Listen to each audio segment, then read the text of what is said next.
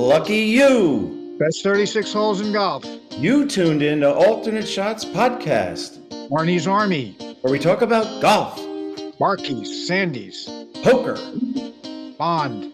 James Bond. horse racing, I'm all in. great movies. Alfred Hitchcock. We have no script. And down the stretch they come. We're glad you joined us. Frankly, my dear, I don't give a damn. Whoop, let's start again. Eddie Childs, who was the president of and owner of the Western Company, oil company, he used to ride Hogan constantly in gin games and just in general. And they would go back and forth and scream at each other across the 19th hole. It was a comical world back then. But so Hogan got mad. So he came in and he said that this was a Friday. And so he came in and he said, okay, I'm playing tomorrow if Baldridge and I have the same deal with everybody and go ahead and double all the bets. Of course, everybody jumped on the bandwagon. They're going like, oh, of course we will. So Hogan was first out with Baldridge, and he ended up shooting, I think it was like 7 or 8 under. But what he did is when he finished in the Friday in that making the bet, he came into the golf shop and he said, Jody, go get Henry Martin, who was the green superintendent. So I drove down to the shop and got Henry and brought him back up. And then he and Hogan went out on the golf course and set the pins on all 18 holes. Now, J.D. Oaks, you could put some pins out there that would be Augusta-like. And so Hogan went out there. Of course, everybody else that went out and played, shot a gazillion. Yeah. And ended up shooting like 7, 8 under. Incredible round of golf. But what he did is he walked in the 19th hole when he finished and he took his hat over and he just tossed it in the middle of the table and he says, just put all the money in there. and then he went over and showered.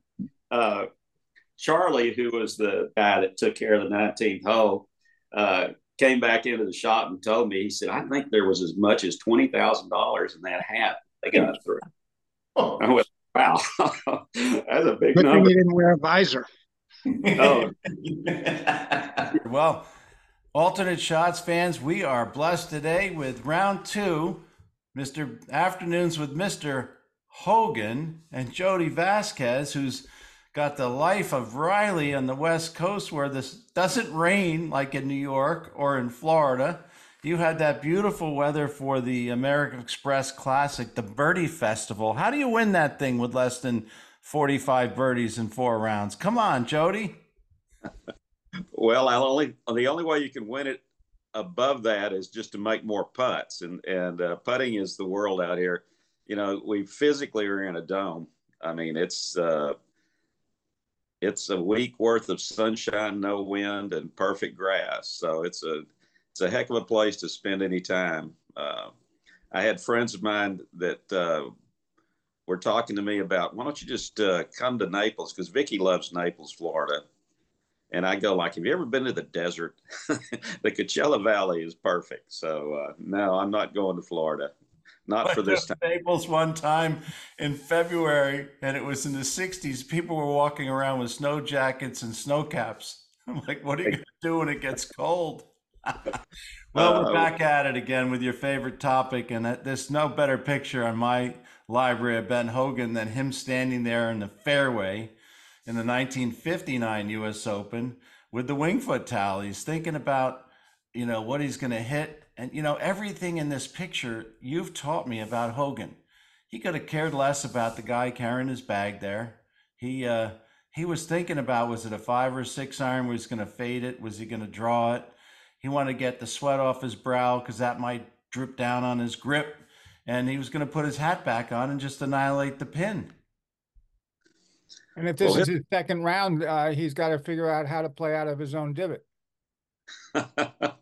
That is a famous line, and that was a Sam Snead line when he was at Oakland Hills. And I did hear him, a member at Shady Oaks came up to him and said, "Hey, I heard this story about you hitting it in your divot in the second round."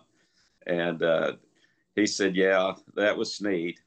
Snead came over to him and said something to him about, "Yeah, if you're that damn good, why don't you just hit it an inch to the left?" Well, that's interesting you bring up Snead because there's a great book called American Triumvirate, and you probably read by Dodson, and it talks about Snead and Hogan and Nelson and how they got, they were all born in the same year. But you're focusing on Hogan, which is our topic today. You just look at the strength. He wasn't a big man, maybe about 150 pounds, would you say? 5'9". But look at the muscles on him. Yeah, I think if you saw him physically or standing up against him, the thing that would pop out to you is that how structured he was in his hips and his legs.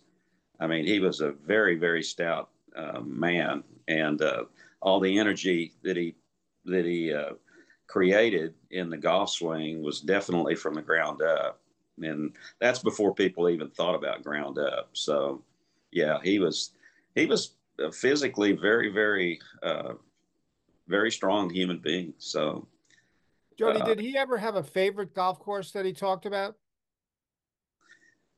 I mean, no, he he seems didn't. to have their favorite course.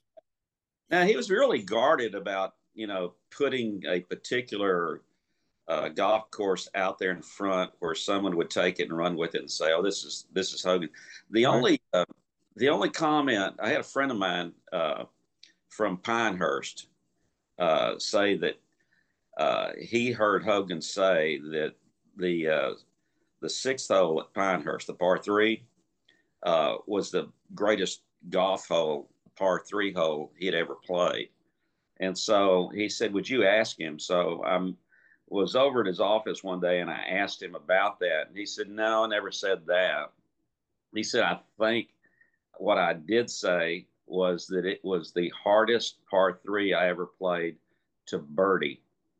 Because if you've been on that hole and played that hole, the green complex and the undulations in it, extremely hard to land a ball on." And so I think that was the comment from his standpoint uh, about the property.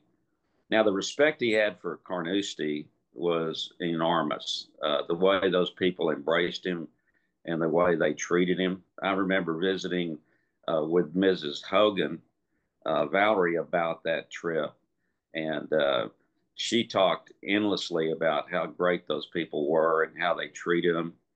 Uh, they at that time were rationing meat products, and the people working at the hotel actually gave Mrs. Hogan the coupons that they got for their ration of meat so that Hogan could have a steak every night while they were there at the hotel. So they really were enamored with him, and he proved to be worth it. I'll Yeah, say. these are great stories. People often think he was a robot or not human, but he really was, and got to know him. But he lived on oranges in his early days on the tour. He didn't. He ran out of money, and he was going along the fairway picking oranges, and had those at night. I read, and his strength. We all know his father killed himself, but he also got strength in that caddy yard at Glen Garden, where it was almost like a fraternity hazing. So many caddies washed out because they couldn't get through. They literally had to go through the other caddies who would take a whack at him. And Hogan often, they said, had to put up his dukes to defend himself just for that 65 cent a day loop. There are a lot of stories about that. I've heard different versions over the years. There's no question that he and Nelson, caddied there, and that's really where he met Marvin Leonard, which was his primary benefactor. When he first got started, and literally his most personal friend. As they went through life. Um, Marvin Leonard's the guy that built Colonial Country Club and obviously Shady Oaks, where they spent the rest of their lives playing. But yeah, there's stories about that. There's stories about the caddy tournament that they played, where Hogan and Nelson tied, and so they then took it into extra holes. And supposedly, uh, the members really liked Nelson better than Hogan because he was just more personable, and so he ended up losing that. And uh, again, there's just different variations of that story, but it's pretty well known in the Fort Worth area. Glen Garden's now closed. It's actually a bourbon distillery, so it's no longer on property. They did make good use of it, though. If you like the brown stuff, it's a well used property today going There could forward. still be some fist fights going on there now. Well, the area itself isn't the best area in the Metroplex, so yeah, I would not argue that point at all. I was playing at a Texas amateur qualifier. Or no, a Texas amateur. Yeah, it was a qualifier, I think, one year.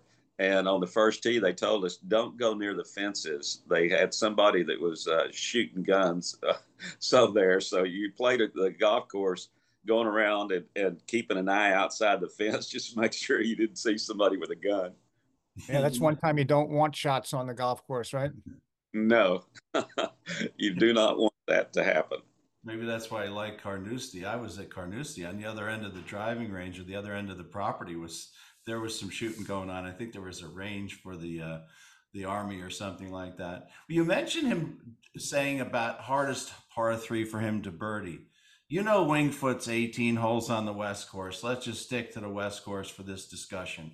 What would be the hardest hole Ben Hogan would consider to birdie at Wingfoot on the West Course? Par three, par four, par five. What would he consider? If you consider the fifth hole is a par four nowadays, 9 West is a par five, 16 West is a par four, and 12 Sure. West a par five. So there's only two par fives.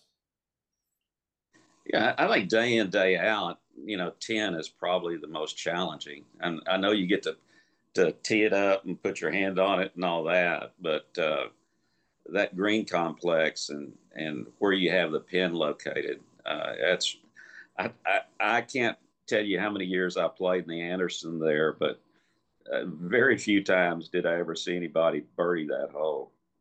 when Uh, he when he would play from 193, the blue tee, traditional, just off the green of the 18th hole by that big oak tree, what would he play from there? What would his iron? What would he pull out of the bag for that shot? No wind, just a straight 193-yard shot.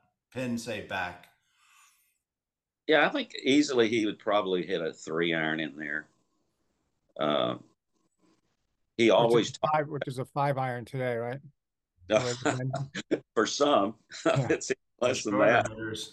I mean, loft wise, they bend these things. So Yeah, I actually in my book, I've got a chapter in it in which I actually uh, took the stats of what he used in his club building off of the chart that was in what they call a model shop, which is where they built all his clubs.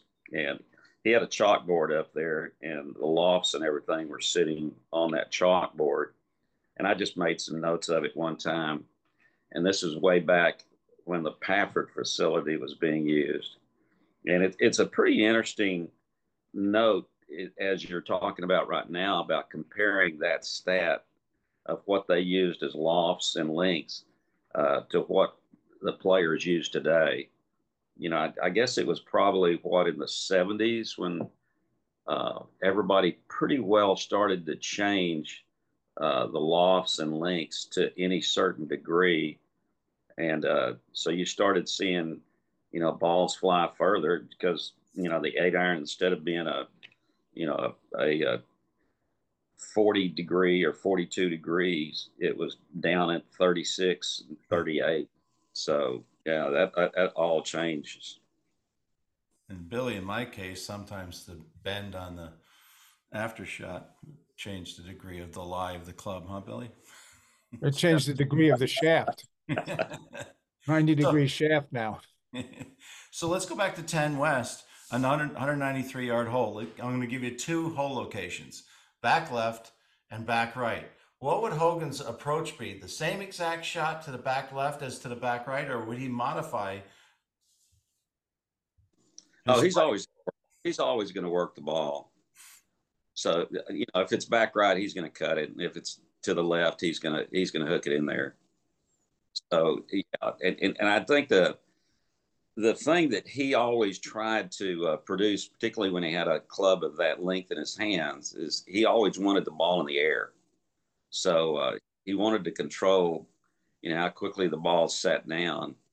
And so one of his philosophies always was long irons high, knowing full well that you'll get some dispersion out of that. And he always talked about short irons low. And he always wanted the short irons low because he knew he was going to have spin, but he knew he could hit the short irons straighter if they were lower. And we've all done that. We've all subconsciously or consciously uh, taken a club and made a 3/4 swing, and you're always going to hit it. You're always going to hit it straighter. And so I think that's the philosophy that he always endeared. Uh, yeah. I think the other thing that he always spoke to is that if you have a front pin, you wanted to hit a full shot into it.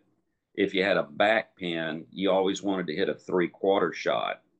So he would never or rarely would want to hit a full shot to a back pin. And the reason for the 3/4 on the back pin was he always wanted the ball to stay below the hole. And so he knew he could control that better. And on the front pin, he always wanted to make sure that if he accidentally hit the ball harder than he intended, that the ball would end up toward the middle of the green. He'd still be putting. So I think if you just go through your personal round of golf and use that approach, I think you'll see that it makes a whole lot of sense. It's a very strategic way to score.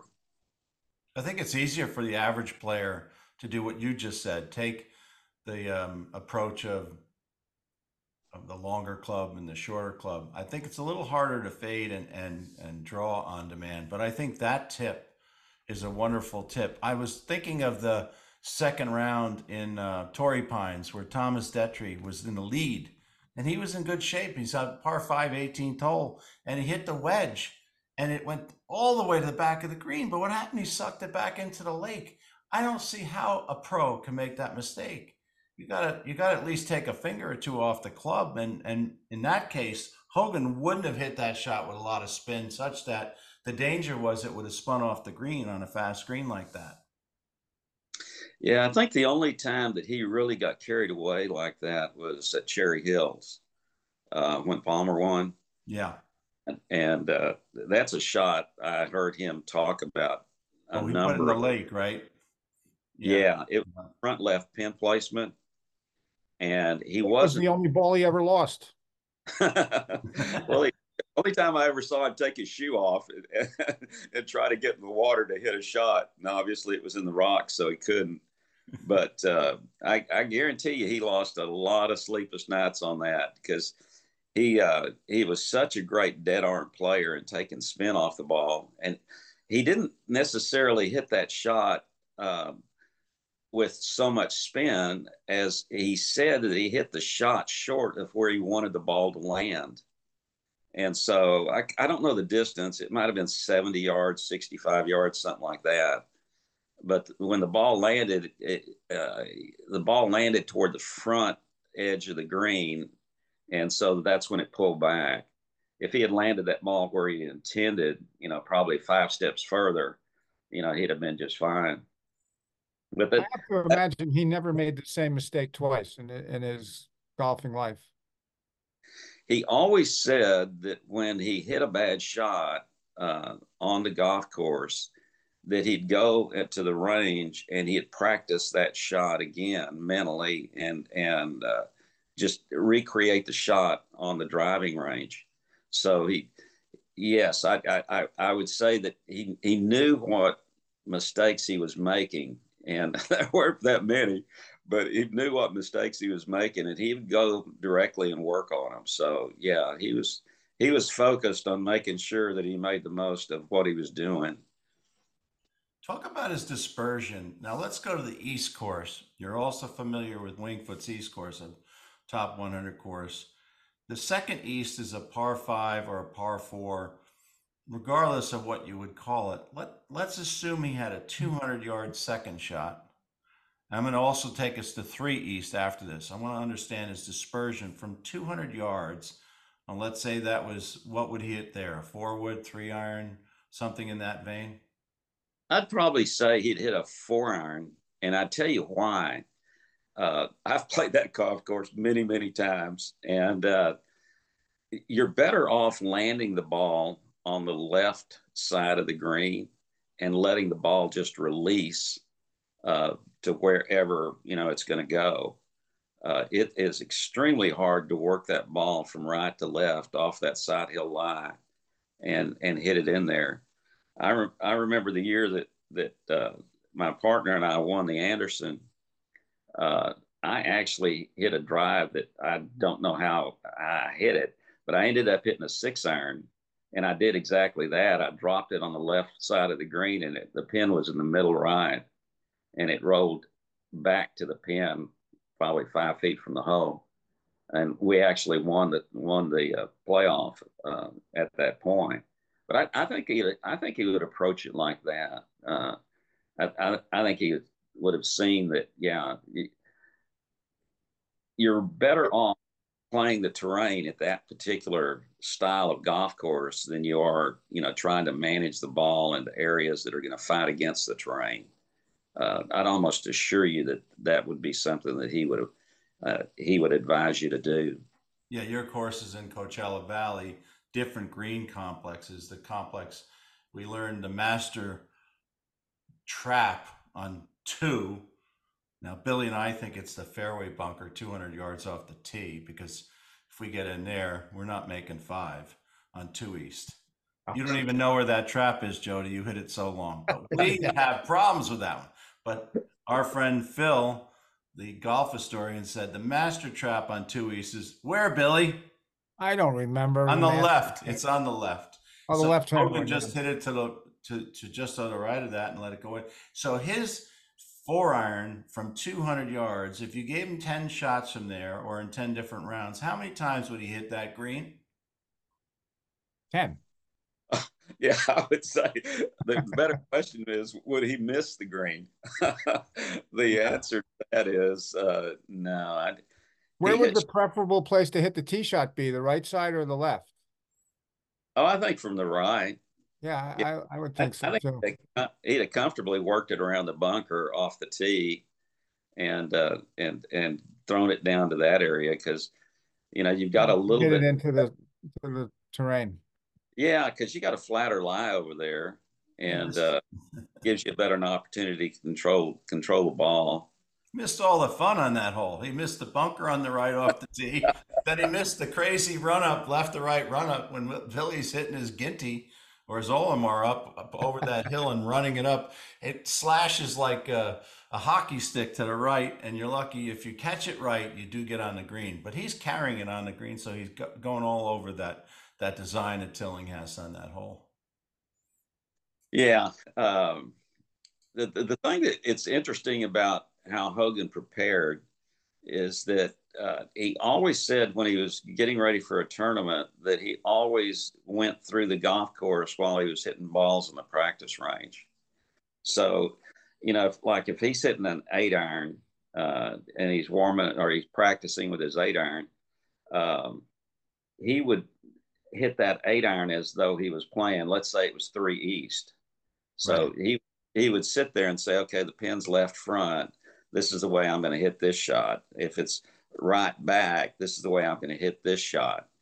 So he always said that when he went into the tournament, there wasn't a shot that he hadn't hit before, even if he had hit it on the driving range. So it's a great it's a great way for a player to prepare competitively, to go through the round while you're actually hitting practice balls and not just hit practice balls on the range to work on mechanics. I mean, he already had that taken care of. He took care of that in Fort Worth. But when he went to the tournament itself, he He was was hitting shots. yeah, he was preparing for the golf course that he's going to play, and that's a very very strong mental process to carry yourself through. Many of us just watched the AT&T Pebble Beach. I love the seventh hole there, about 100 yards. Let's assume there's a little right to left wind there. What kind of shot would Hogan hit on the seventh hole from 100 yards? Let's say the pin is in the back, just in the middle back, dead straight middle back. Well, one of the things he always said when you talk about wind is he always said that the wind is not your friend. So, and what he meant was like many times when he was downwind, he had actually hit more club and then hit a 3/4 shot, just trying to keep the ball under the wind. Because if he threw the ball up in the air, he had no control over the distance the ball was going to travel. So I think in that scenario, you're really talking about the velocity of the wind, and he's going to really address it from the standpoint that he's going to throw the ball down rather than up. So guys probably hit 56, 58 degree wedges today. I don't think he would have. I think he would have hit like a pitching wedge, maybe a 46, 48 degrees, something like that, and just manage the ball in there. Especially with the greens, as spinny as they are at Pebble. I mean, you're going to get the ball coming back at you. So if you can limit that, you're going to have a better opportunity to score. And I think he would have easily approached it like that. Now, he didn't play that golf course from the standpoint the way they maintain it today. So it'd be hard to be sure of how he would actually feed the ball into the greens. But lows to him was always better than high. There were several comments from the analysts in that saying that oftentimes these guys were better off hitting out of the rough because they would get less spin on the ball in some of those wedges. I guess the only comment I would make is they need to pay more attention to the spin. Yeah. Yeah. they're pretty talented guys, They don't like to hit the three finger 9-iron. They want to hit the big spinny wedge or 54-degree wedge. Come uh, on. well, go for it if that's what you like.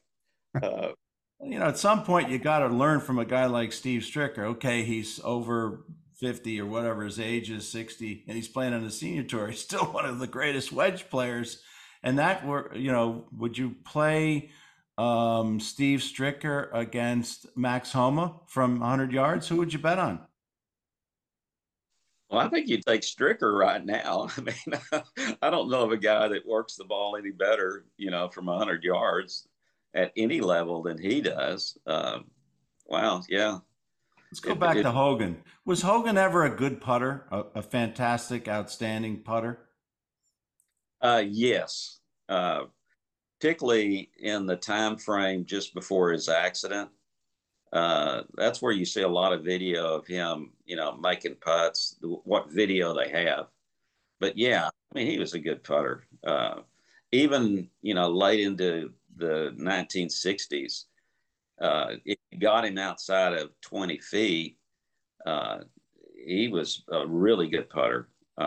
It was just when he got inside of, let's say, a 5 to 8 foot range that he had problems, and that's because he couldn't see out of his left eye.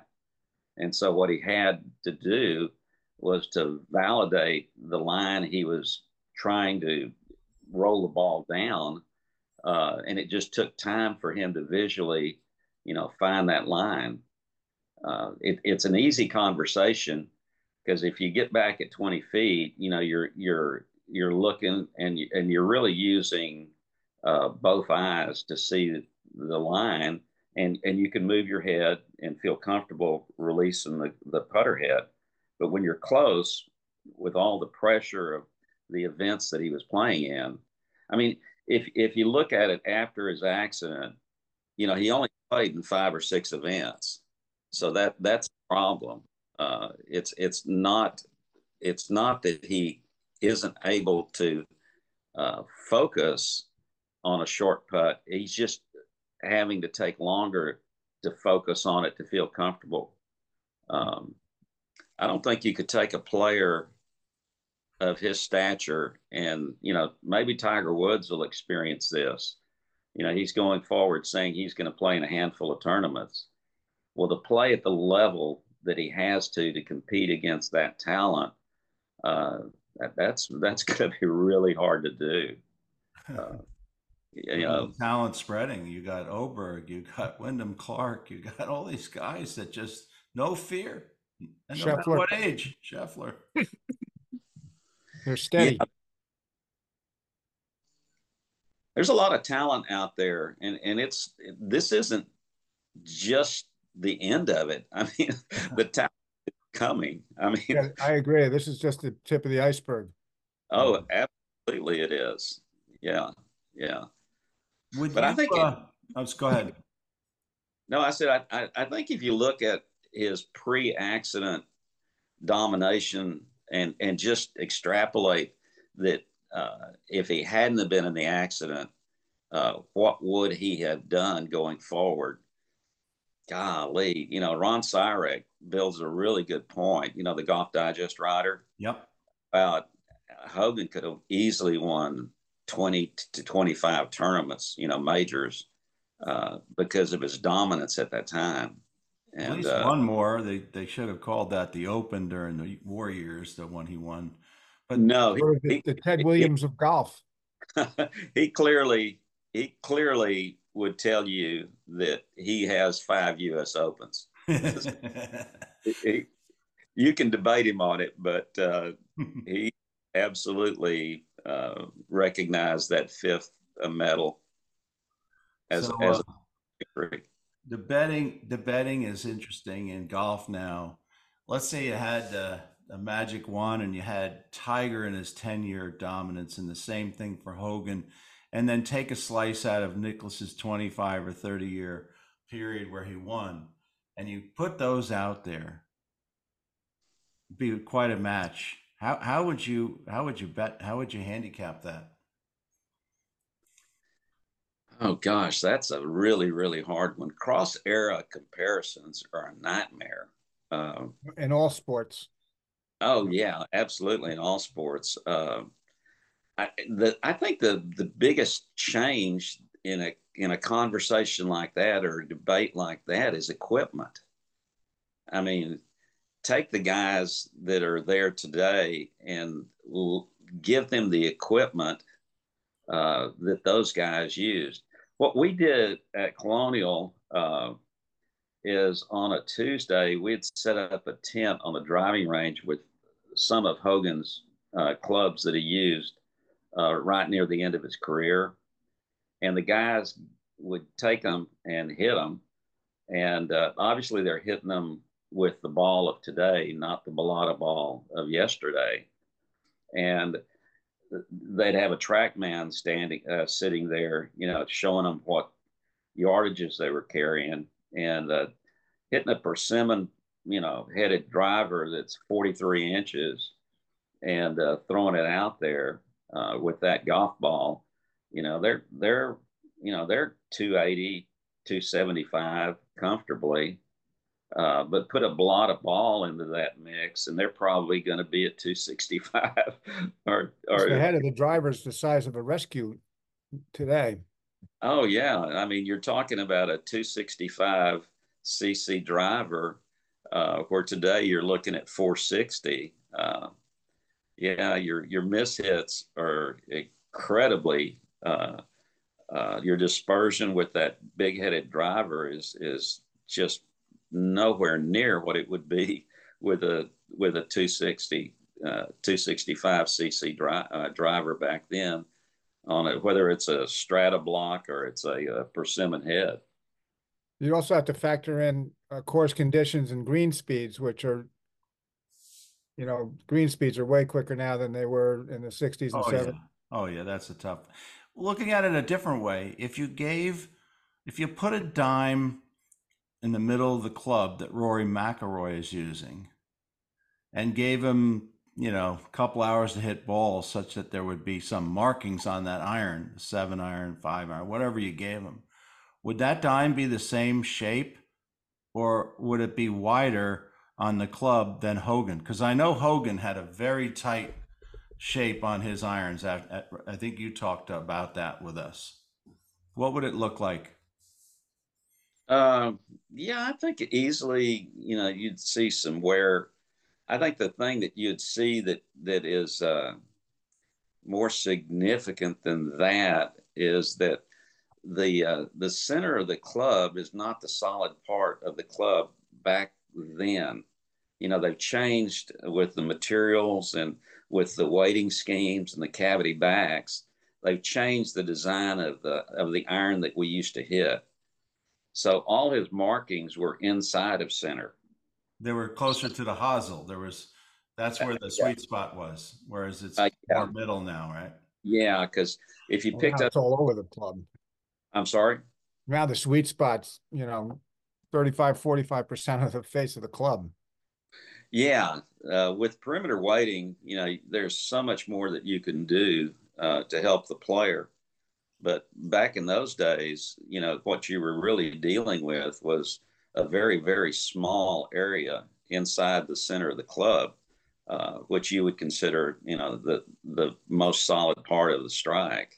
And I think if you picked his club up and you looked at the face of it, you'd go like, well, wait a second, he's not hitting it in the center. Oh, wait a minute, he really is hitting it in the center. Yeah, he's hitting it where he wants to hit it. Yeah. I guess All right. baseball bats would be similar, for major league players. The Yeah. closer you get to that one sweet spot. So today, Jody, Hogan's out here today, and he liked his favorite tournaments were I think you said his favorite tournaments were the one they were giving big prizes or giving money out, right? Yeah. Aldo asked him, he said, what tournaments were most important to you? And his reply was any tournament that they wrote a check. So how would he deal with today? He would be obviously courted by Liv or lots of other people. How would he deal with today as we wrap up in the next minute? Okay. The funny story I would tell you is that there was a baseball pitcher, knuckleballer named Charlie Huff. And Charlie wanted a set of Hogan clubs. And so he was pitching for the Texas Rangers back then. And we used to play golf quite a bit. And so the deal was that I called over to Hogan plant and I had Ronnie McGraw, who was their club builder, build Charlie a set of clubs. Well, Charlie came over, or Ronnie called me and said, hey, Charlie's clubs are ready. So I asked Charlie to come over and meet me. And I took him over and I said, hey, have you ever met Hogan? And he goes like, no. I said, would you like to? And he said, can I? And I said, sure, I'll call and we'll go get your clubs and then introduce you to him. In that conversation, Charlie had just signed a $10 million contract, which baseball players, it's guaranteed, with the Texas Rangers. So in that conversation, I said to Mr. Hogan, I said, Charlie just signed a $10 million contract with the Texas Rangers. And he said, oh, really? What does that mean? And I said, regardless of how many pitches he throws or if he is injured, they still give him $10 million. And Hogan looked at him and he said, that can't be true. They're not going to pay you for not playing. And he said, yes, they will. So now you're paying for the set of golf clubs we just made for you. Hogan could not believe that you could get paid and not perform. Why are you laughing? Well, at least we have the laugh to add at the end. Right. We've gone from 12 handicaps at this to 19 handicaps in just a week. That's what happened. Somebody changed my grip, and the next thing you know, I can't do the podcast anymore. I felt like I was in the first row of the first pew at church right during the sermon. And your brother was poking you. My brother was making me laugh. Thanks for joining us today. Billy Harmon. We really appreciate your Double feedback. Indemnity. And please Arky. subscribe to the Two show Outer. hit them Good hard, job. and hit them often. That's 36 holes.